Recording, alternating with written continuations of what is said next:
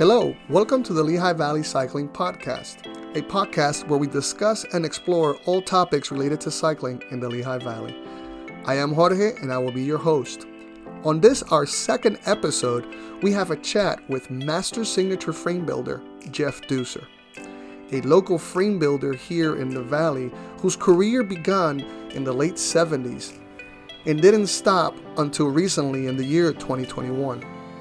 Jeff started his work at Russ Bicycles and concluded his career at Spectrum Cycles, one of the most recognizable American companies when it comes to custom frames.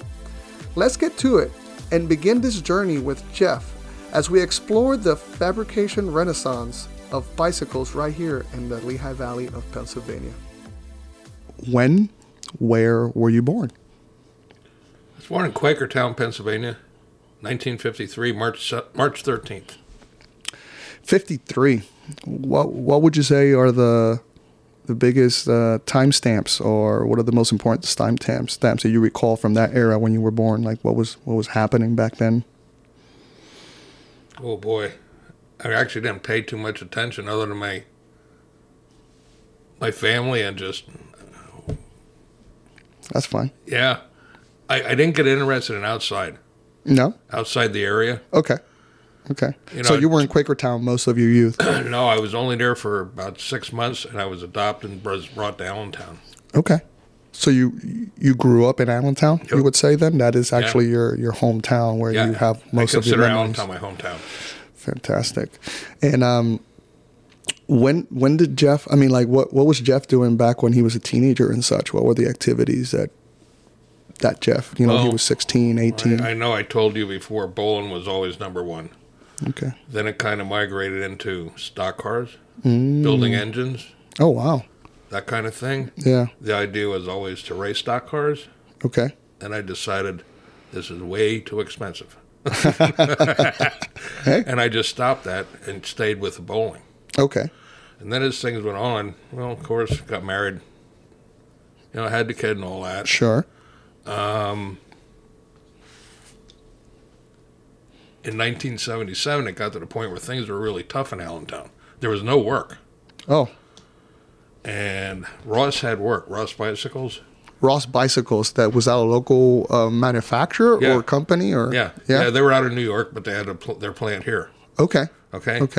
And they were hiring, so I went there just for an in-between job because I wasn't working. Okay.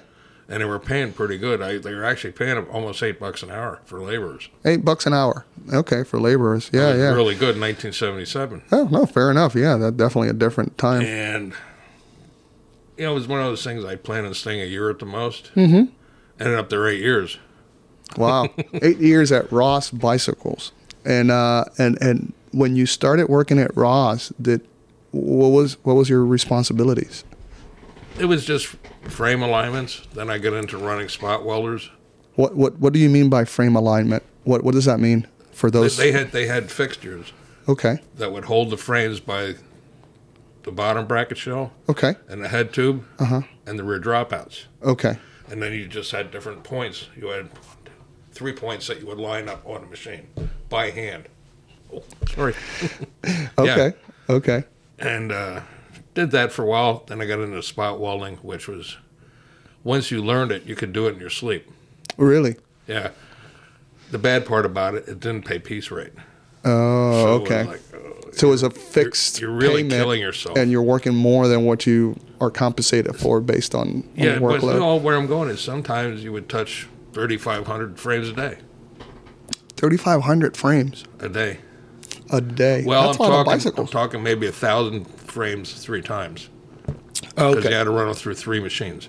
Gotcha. So you would do a process of about 1,000 frames per day. Okay. Yeah. Still, it's a good amount. We're hustling. Yeah. But this is what would be called, like mass production. Oh, yeah. There's just a standard system. You're just repeating the same thing over and over. It was one shift a day, about 400 people in the plant. Okay. Where was the plant located at? Over near Lehigh Valley Airport, Weaversville Road. Okay, so it was right in the center, right? That smack center on what ABE is considered, right? Like between the Allentown and Bethlehem Easton area. But normal day would be, then, would have been like 4,400 to 4,800 frames a day. Wow. Wow, that's a good amount of Yeah. bicycles. And what type of bicycles were they? Just casual? They were like- just casual Okay. Okay. nothing family too- bikes. Family bikes, yeah. You know, the road bikes, the uprights, the cruisers and stuff, Yeah. things like that. Yeah. So it's a you definitely still see quite a bit of Ross bicycles out there in the Yeah. street. People just using them as commuters Sure. or just old bicycles that people like to Yeah. utilize. So And, you know, back then, they were one of the top bikes were they? around. When I went to work there in April of 77, I think for 1977, somebody gave me a number that for that year, I think they controlled about 7% of the world market. 7% of That's the world what I was- market back in the 70s. I remember that's what I was told. Yeah. So that's a big number. I mean, Yeah. For Oh, yeah. an American company back then in the 70s producing bicycles, and right here in the valley. But remember, everything was getting sold here. Most of it was getting sold here, too. I see. But still, I mean, that's even more impressive, Yeah. right? That you're producing something in house here in the area, and you were like selling it right away, and you're competing with the numbers worldwide back then in the 70s. My first bike, my first 10-speed, I think it was when I was 14, was through Sears. But that was a Ross. Wow. Look at that. Ross made Free Spirit, if I remember right, before Sears. So your first bike was a Ross, and he ended up working at Ross making the bikes. Yeah. That's interesting. And we're talking, this is in the 70s, so 77 or so. You were saying that's Went kind of to the era. work there in April of 77. And when did you stop working at Ross? My birthday, March 13th, 1985. That's something you remember because of your birthday, obviously, it huh? was the day before I went to work at Spectrum on my birthday. So you gave yourself the gift of transitioning on your birthday? It just happened that way. Actually, I did, because they said, well, you're going to give us a notice. I said, yeah, 2 days. Oh, wow. And I Wow. said, I'm out of here. So you're at Ross, and at this point, did you already know Tom Kellogg? Yeah, I met him at Ross. He worked there for about a year and a half. Okay. And I had taught myself to braze I see. at Ross. You just practice on your own? You just started I doing did it? it by working while Okay. I was working. Okay. And So wait, so your job was not brazing. my job was brazing. Oh. But they didn't know I didn't know how to braze. Talk about entrepreneur just launching into Well, it and the story getting it done. goes, the first day they said, do you want to work some overtime? You know, Uh-huh. they said, we need somebody who can braze. Can you braze? I'm like, yeah. Okay, And they put me on my brazing station. gotcha. And it was very simple. I Just see. put blobs on so it can melt in the salt baths. Gotcha. And the next morning they were waiting for me at the gate. Huh. You wrecked like 75 frames last night. Oh my. And I said, well, I think I got to figure it out. Can I have another chance tonight? And they gave it to me. And then you figured it out. Then from That was now it. on, you didn't ruin it. No. Oh, thank God, huh? Otherwise, you would have been done rather I quickly. thought I was out the door. Oh. It's a story I really love telling, but it is the truth. So when you're at Ross, before that, I mean, you're just doing it for necessity. You're not really Right. building these bikes or you're not interested in cycling or anything like that. You're Nope. this is just another job Another for job. you. Okay. I wanted to stay in the bowling business, but it just didn't happen. Okay. Because I met Tom there, and from Spectrum. That was before Spectrum. Yeah. And I saw what he was doing, and I thought, boy, I can do this. Because I I always see. liked building stuff. Sure. And Tom was making already like custom bikes Customs. or He was at Ross. At Ross. Oh, okay. Okay, Yeah. interesting. All right. So he did start his like fabrication of custom frames at Ross. Oh, he was doing that. He was doing that a few years before that. Okay. All right. I think like 4 years. Gotcha. Sorry, about 4 years before that. Okay. All right. But So he got very good very fast. I bet. Yeah. I mean, obviously, he's definitely got to prove that he had the skills to do it. I mean, Yeah. how many years of doing this? So you guys just meet at work. You're just Yeah. working at the same place, and you happen to then connect in the future or. Well, past that. he started a line called the 198 line, and Okay. it was the first mass-produced handmade frames in a factory. Oh. And now there were some. Was that here also in the valley, That was or in did the he do valley. this somewhere else? No, that was here. Okay. They okay. wanted us to do 50 frames a day. All right. We could do, realistically, 38. Okay. which they were fine with. Sure. But that's where Tom showed me how to actually braze a frame. I see. Okay. One lesson, that was done. Fair enough. And I took it from there. Okay. And then, was it 85 or 84, somewhere around, or 82 that then you transitioned to Spectrum? No. Spectrum opened as Spectrum in 1982. 82. Okay. That was Tom and Michael Overcash. Gotcha. Okay. In 1982, after Tom left in 1980, Jim Brakay came in. Okay. And who is Jim Brakay? He was a frame builder from Lambertville, New Jersey. Okay. And he had 1,000 frames under his belt by that point, probably. So many frame builders in the area there already. I'm already listening to these names. At one time, there was like 7 or 8 frame builders in the area. In the Lehigh Valley? Or in the region of New Jersey, tri-state area? Okay. Well, no, just from the Delaware River to Allentown. Wow. And maybe as north as Stroudsburg, maybe. That's quite a bit of builders. Oh, yeah. You know, like now, I don't think we have anything near that. I mean, I'm not aware exactly of how many we currently have, but wow, that's quite a bit. Yeah. That's great. So then Spectrum comes to be in 82. You're not part of that at that point. No. And then when do you get then? Michael Overcash left, I think, at 83, and Tom tried keeping it going himself, and he was just swamped with orders, and he couldn't do it. Gotcha. And he calls me up one day at Ross, and I hear a click. So I know I'm being monitored. Gotcha. And he says, I want to talk to you about working for me. Right on the phone at Ross, where you heard the click that somebody picked up the other side of the line. Okay. That's interesting. And I went out to Tom next day and talked to him. But it's funny, after I hung up with Tom at Ross, after that conversation, I got called into the office. Okay. Interesting. I was questioned a little. Yeah, I bet. But 2 days later, I was gone. Was that the reason that it was such a rushed decision? Because you already knew that they kind of had an idea? Because of that conversation you had with them? Or it was just something? I was worried about Ross, where it was headed. Exactly. Okay. I want to be careful what I'm saying here. Of course. You know. But you had your concerns. I didn't like what I was seeing. Okay. And you were just ready to move on at that point. And I was swamped. I had a year and a half worth of orders. Okay. And it was just 5 bikes a week. Wow. In this building. Yeah. It's quite out a bit. of hand. Yeah. Plus, I wanted to go other places. Gotcha. With the frame building. Oh, you mean on your work itself? You wanted to take your work in a different direction? Stuff, yeah, and I couldn't do it there because of all the orders. Gotcha. So going to work for Tom, he just says, look, once you learn what's going on here. Yeah. With my equipment and all that, he says, do what you want. As long as you're ahead of schedule, do what you want. So he gave you liberty to be creative and to experiment on your own way. Well, I guess that's the whole point of being an entrepreneur and kind of, have your own company, right? To explore, especially when you're designing and creating stuff. That's awesome. So you transition over to a place now that you have like a blank canvas to explore. What would you say was like your first experience, kind of like doing your own thing, like just exploring and testing stuff? Like, what would you say? Was it making a frame stronger? Was it kind of just messing with geometry? How did that work for you, exploring? Like, tell us a little bit about that process. Tom did all the design work. Okay. Because every frame was custom built. Gotcha. From the start, yeah. And then you only had 3 different tubings you were using. Okay. As far as standard tubes. Sure. So it was fairly simple that way. Okay. It was just to get the frames under my belt so I could go off in other directions. I get into aero frames.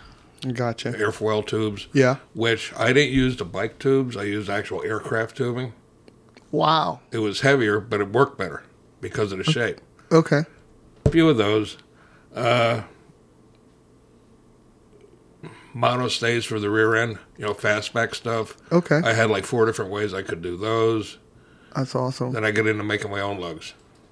That must have been cool to start thinking. It was out of necessity because we were doing so many odd angles. Yeah. We were doing 1/4 degrees. Okay. Making my own lugs was easier to use them than to just purchase them by somebody else who may not have the right angles. Right, because you could only get them in 1/2 degrees. Okay. And that 1/4 of a degree made all the difference when you're assembling. Oh. To braze. Okay. because we were silver soldering. Gotcha. Nice. I always loved building the forks the most because the fork is the most important part to me. Because if the fork ain't right, the bike doesn't work. Yeah, right. The rake, the alignment, the alignment especially. Everything just throws the bike completely off. I always took off. pride in my forks. Yeah. And did you start fabricating your forks off the bat, or is that something that... No, I always did forks. You always did forks? Yeah. Okay. Yeah. All right. I actually had a plan once at Ross. I wanted to start manufacturing forks on my own. Okay. On a small scale for other builders. Sure. But that didn't never obviously... I didn't have enough time. Yeah. Things just got to, started rolling for me. So back in the 80s, when you are, or the late 80s, now you're at Spektrum. How was the local scene when it came to bicycles, people riding bicycles? I mean, I understand that you weren't, I believe you were never really a big, like, full-time rider or anything like that. You didn't commute to work back and forth a lot. You rode for fun, for enjoyment, for pleasure, maybe to test your own products as well, I'm guessing. But how do you recall, back in the days, back in that era in the 80s, our local community when it came to people just riding bikes and such? For me, it was just a velodrome. Okay. I didn't worry about anybody on the roads because there wasn't that many then. Oh, I see. Okay. But the velodrome, I was doing a lot of bikes for there. Okay. In my 36 years at at Spektrum. Uh-huh. Now, I didn't build a track bike the last 3 years. They just weren't in demand. Sure. But until then, I did 102 track bikes for the velodrome. Oh, wow. That's quite a bit. Yeah, and they're all custom. They're all custom-sized bicycles. And race-specific. What do you mean by race-specific? For sprint. Okay. Pursuit. So they're different. Yeah, they're all different. Okay. What would you say are the biggest differences between a pursuit bike and a sprint bike per se? Because obviously a lot of people are going to say stiffness, but I'm sure there might be some other aspects to it. I can't give you those specifics because here again, Tom did the designing. Okay. I would have to look stuff up, and take a look at numbers and things. Fair enough, but in general, like, what would you see that, because I'm sure then there's got to be some sort of visual difference that you might have noticed as a builder, right? Or they were that close that you couldn't tell. But over the years, I wasn't paying attention to it. I was just building what I was told to build. Gotcha. Okay. Oh, no, fair enough. What would you say, based on fabrication, is the biggest complexity with, because if you take a carbon frame, it's a pretty large process, and that's why pretty much most of it is done on large factories, right? The laying of the layers of carbon, the chemical environment that you should have a special environment to process it. And then the cooking of it requires specialty ovens and all that. But then you have steel, or even but steel or aluminum for that matter. But let's say stick with steel. You have the soldering, you have the angling of the tubing. I know you didn't fabricate things in carbon, but I'm sure you're aware of the process. Like, as a builder, do you see major differences in what benefits one or the other, or do you think that you never thought of it that way? I don't know. I never really thought of it that way until near the end. Gotcha. When carbon was just taking over everything. Okay. I never considered aluminum the best thing to build a frame out of. Okay. Although now it's way over the top from what it used to be. Okay. And back in the day, and still, you don't see, titanium had its day. But back when titanium was big, titanium, you couldn't build a good fork. You couldn't build a good fork? No, it just didn't work. For what reasons? It wasn't the right kind of material.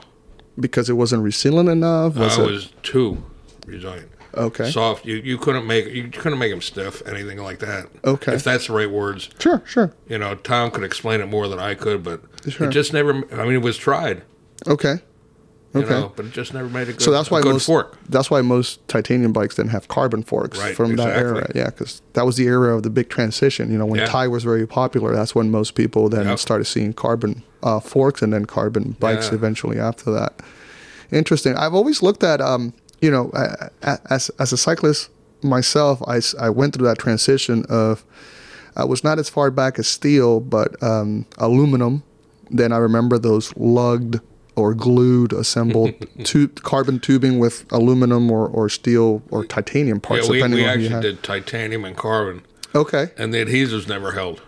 that's what I was going to say. I've seen a couple of bikes that I'm not going to name brands. They but didn't break catastrophically. It's but just that the tubes would loosen up yeah. in the lugs. Exactly. And we never figured out how to make it work. So we only kept them for about 6 months, I think, that we made a few of them. Okay.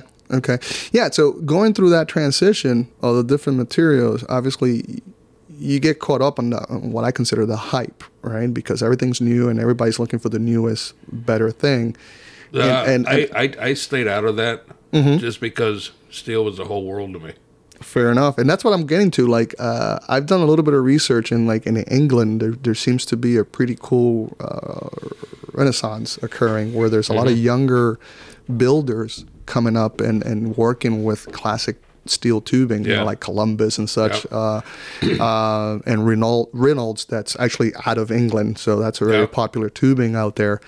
And I'm not sure if all of them are just doing custom builds, but I think some of them are experimenting with just doing a couple of like standardized sizes, but not mass produced. There's still a certain quality of like semi-custom, you would say, right? You can get a specialty job, a paint job, or anything here like again, that. I never worried about what other people were doing. Fair enough. But what would you say, in your opinion, have you thought, or you can think now, the question is, you're ending a cycle, right? You just retired recently from fabrication, and you've seen the transition of all these different materials and such. Do you believe that steel can make a comeback, or aluminum, based on our current generation of people coming up? Steel actually has made somewhat of a comeback. Okay. How far it's gone, I don't know, because I'm just not keeping up on it. Sure. At this point, after 44 years in the industry, I don't really care. Fair enough. There's a point where you just got to hang the gloves. Yeah, and that's why I'm working where I am now. Yeah. So that's totally understandable. I feel like, the steel and aluminum, but I lean more towards steel. They will eventually become more of the primary materials for even high-end bicycles because of the new generation of people utilizing the equipment are very conscientious of reutilizing materials. And carbon is one of those things that once it's used, it's used. You can't recycle it. You can't reuse it. Yeah. So one of my biggest things with steel that I would really push on people was if it breaks, it can be repaired. Exactly. Carbon, it can be repaired to a point. As far as I know. Aluminum, if you got to get a weld redone, you got to get the whole frame reheat treated. Oh, really? So it's a whole frame process, even though you may be repairing a smaller area on the frame. Yeah. Okay. Wow. Yeah. At least that's the way it used to be. Sure. Back then. In my days around, what I saw of aluminum. Okay. Wow. I didn't know that. You see, you learn something new. If it's like that today, I don't know. Sure. But again, that takes me to the point that I'm saying, like, steel is still, in my opinion, and I think tubing has changed too, right? Like the tubing that maybe you started working with is not the current steel tubing that they're using now. No, not at all. What would you say are the major or possibly the most noticeable qualities that the tubing has changed? Well, the changes were quite a few years ago. Okay. And I'm not exactly sure how to explain it. There was heat-treated tubing. Okay. Different grades of hardnesses. Okay. For different reasons. Okay. All right. Again, here we go. We designed them. We figured out what to use, and we used it. Okay. Yeah, no, for sure. And what was the tubing that you most popularly was asked to use, or that you used that you typically built most of your frames with, or did it vary? It varied. It varied a lot. Yeah. We didn't use tube. Excuse me. Sure. We did not use tube sets. Okay. We used individual tubes, and we would even mix tube sets. Oh. To get to where we needed to be at the final product. And because single tube sets really, to us, never made sense. Because after maybe 1988, 89, somewhere in there. Because there was too much other tubing being designed. Okay. as single tubes and not tube sets. Okay. With like butt lengths, the how the material reacted under different. Gotcha. Right. Stresses. Exactly. Stresses. Yeah, that's a good way to put it. Okay. Butt lengths, stuff like that. Tube lengths. Gotcha. Very, very involved. Yeah. But now you can't get those tubes anymore either. Why not? They're just not made. being produced anymore. No. Okay. When me and Tom, we designed our own chain stays. Oh, wow. And we used I think Reynolds used to make them first, but they were the first. No, Eshawada was, I think. Okay. And then I think Reynolds made us some. Gotcha. And I forget the last ones, but we could use them on anything from a sprint bike for the track to a road touring tandem and everything in between. Okay. Because of the way we designed them. Ah. I would have to show you one. Sure. And you would understand right away. Yeah. It's one of those things visually, it's a little bit easier to. So Yeah. maybe one day we'll do a video. Maybe we'll visit the old shop and Yeah. take a look at some of the stuff you're talking about so people can understand it a little bit better. Yeah. Very But cool. I did go off into like different diameter chain stays and all that. Uh-huh. But it was for reasons Okay. that we were trying to understand at that time. Gotcha. And then we found out we didn't have to do it. Okay. So it's definitely a trial and error kind of thing where you just had to test it. Some of it was for us, that way. Yeah, which I think most things in life, that's just the way it goes. You may have protocols, but at the end of the day, if it's something new, where you I'm have going, to it's test like it. 1-inch steel chain stays. You never saw that. Okay. You know, Because of the weakness on the tubing, or no, we were just thinking about the size of the rider and the power of the rider, and I'm talking for track bikes. Yeah. Okay. In the end, you didn't need it Okay. when we designed our own tubes.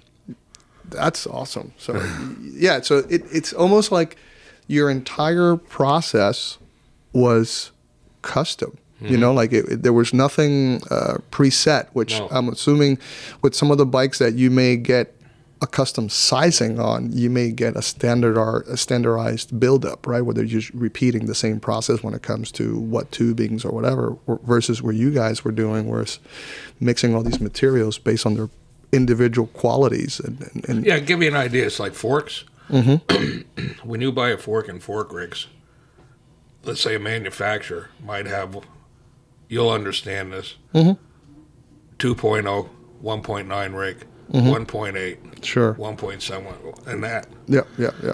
We used to get the fork rakes in millimeters. Oh, wow. And the rake being obviously the curvature, so that from the beginning of the how far forward the wheel center of the wheel will sit in comparison with the head tube, which is the area that goes into the frame itself, in the center of the front. But we would get down into millimeters with that instead of tenths of an inch. So you were really detailed into how, if we had to. Yeah. So you had that option. Okay. Yeah. And this obviously being the fork, that means that this is you going through that process of measuring exactly the millimeters and to creating this fork to that specific. That's awesome. Yeah. That's something. I mean, again, just thinking about things that happen here in the valley, right? I mean, we've had fantastic athletes from the velodrome and some from the road who have accomplished, really wonderful things, and even not just on the road, but some mountain bikers. Actually, I just found out not long ago a couple of BMX riders that we had that were pretty, top-notch athletes. But to know that our area is so rich in the history of not just the athletic part of things, but also on the production of bicycles. It's something that, most people may not even be aware of, because I wasn't. And I've been in this game, I would say, more than 30 years, not necessarily just regionally, but I wasn't even aware of how much manufacturing and production there was related to the bicycle, and it all came out of this area. So that's definitely fantastic news to hear. But to have it being that you guys were producing something so unique in the sense of all the processes that you guys went through to produce these bicycles, these custom bicycles, it's really special. Talking about some other builders in the area, we've which I hope in the future to have on the podcast, custom builders, when you guys were in your prime, in the area. I know of a couple of them, like I know the name of Harry Hef Union, right? No, he's a good friend of mine. And I believe, is it Peter Dressen as well? How many total do you recall we had during that generation, which I think they were all pretty high primed in the 80s, right? Yeah. I can name a lot of them, but I wouldn't name all of them. No, that's fine. Sure. Because not everybody was on the level I consider Okay. Fair enough. custom. Sure. True custom. Yeah. Okay? Yeah. I would say there was 6 or 7. Okay. Here, maybe 8. Wow. It depends. And I'm counting one other at Ross, Okay. which was Jim Redkay, Okay. after Tom, Yeah. and then me. Gotcha. After that, I don't know who was there. Gotcha. I did know a couple. They weren't there very long. They tried, but then kind of eventually. It wasn't for them Gotcha. to work at Ross, I guess. Yeah. Yeah. Yeah. John Stinsman, very old name. Is it? Okay. He was mostly some kind of race cars he built, Oh. but he also built race bikes, Oh, wow. and very good ones. So he you ever heard of transitioned the Veloci race I think bikes? so, yeah. That's John Stinsman. Oh. That's also local. That's all to our area here. Oh, yeah, he lives over near the Lehigh Valley Hospital. Oh, look at that. In Cedar Crest? Yeah, right off Cedar Crest. That's awesome. Another local In fact, builder. I grew up 2.5 miles from. That's something. It's funny because as I speak with you, off the podcast, you've known and you've actually, or even grew up near so many people that are within the industry that some of them you didn't meet until late in your career. Well, or knew that they were nearby or they interacted in I a didn't similar know area. anything about custom frames, custom bicycles Gotcha. until 1980. Fair I knew enough. Absolutely nothing. That's special though, because most people think that if you do anything with cycling, you have a history with it, Yeah. right? And which is the most common thing. You've been in the sport, or your family's been in the industry somehow, and you came from a whole different world, and through necessity became part of this rich history here in our area. But it all goes back to when I was a kid. I just liked building stuff. There it is. Didn't much care what it was. Yeah, you just wanted to build something with Yeah. your hands. Yeah. That's awesome.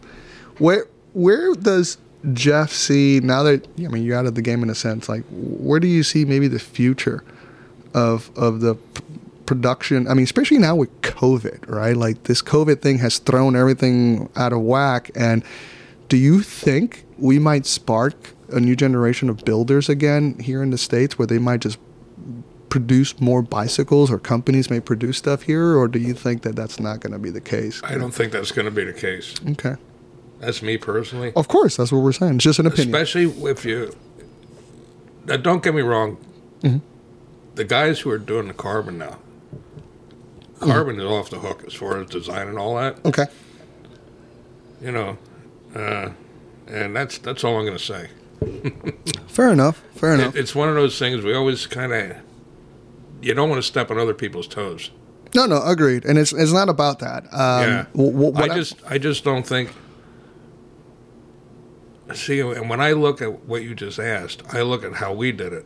Okay. When I say we, me, Tom, Jim, Yeah. And the other guys, we had no computers. Yeah. We talked to people. That's how we learned. Okay.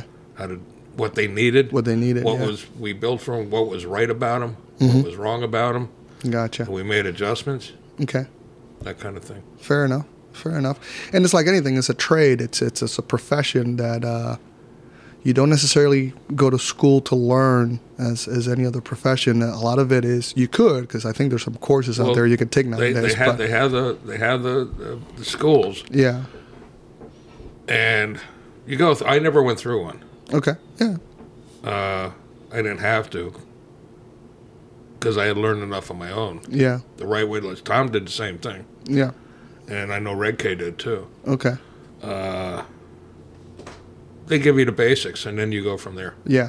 You still got to be creative. You got to think out of the box, as we say, on your own, and figure it out to see what best suits you. So that's a great detail that I'm a big believer of.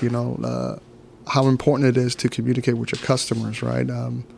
and we're not going to get into the details of the market itself, but you have a lot of people who purchase bicycles online nowadays, right? They come out of a box, they ship it to you, you just put it together at home, and you move on. And I would say you hope for the best, that it fits you correctly based on geometry or how the characteristics of that bike, how it rides.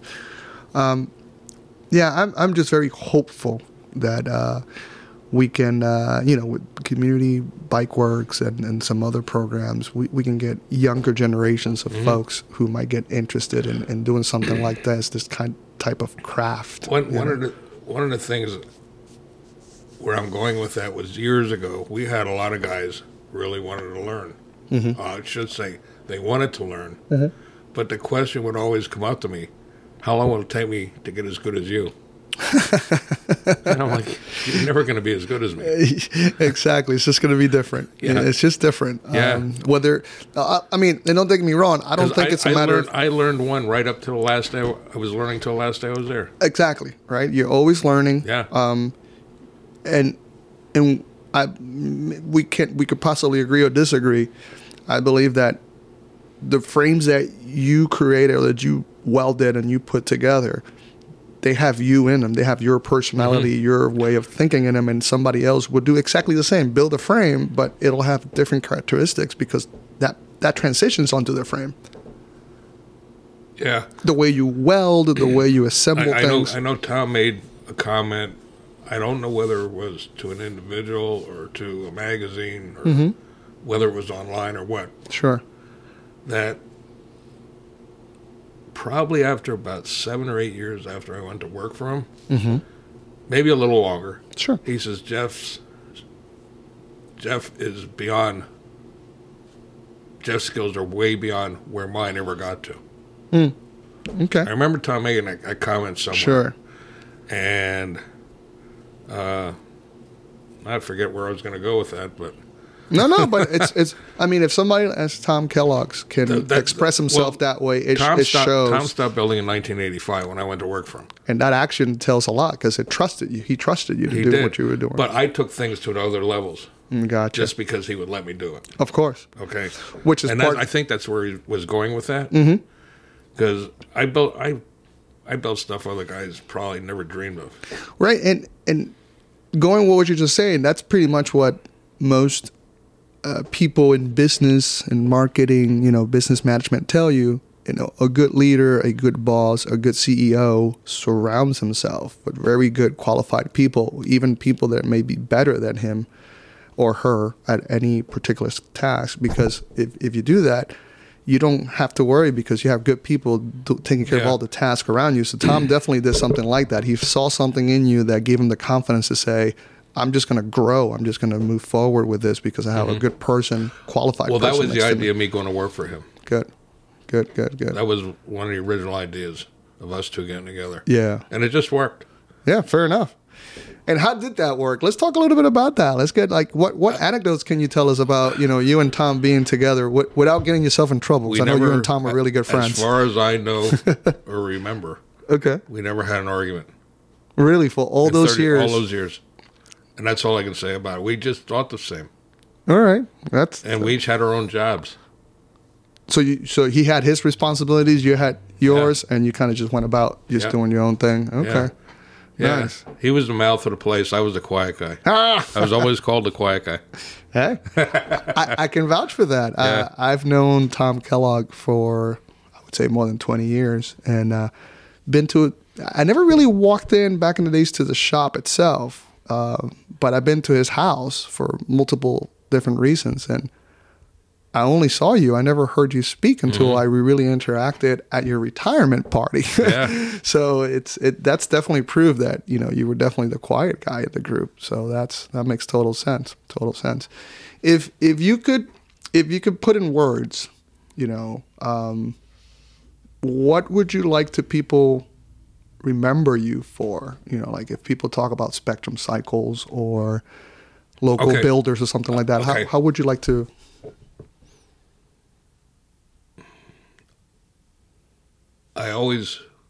People always told me, if you look at my seat clusters, the seat tube lug, the way the stays are done, that's one thing people know me for. Okay. Plus my dropout ends on the rear dropouts, mostly. I really took pride in the way they look, too, because I did them a little differently than everybody else. Gotcha. And it's just something you work on because that's your signature. That is a builder's signature. I can look at things and tell if I did it. Okay. Based on those little details, which I'm assuming most builders at that level that you're... A lot of guys have their own that thing. Same little signature then, and yours was in the C-clips and stuff. Okay. I just really took pride in those two things.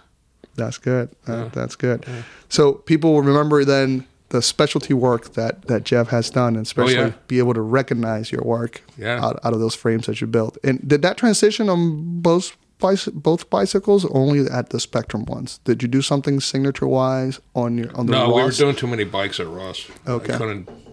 We did a certain amount, but not to that level. Gotcha. We just didn't have the time. Fair enough.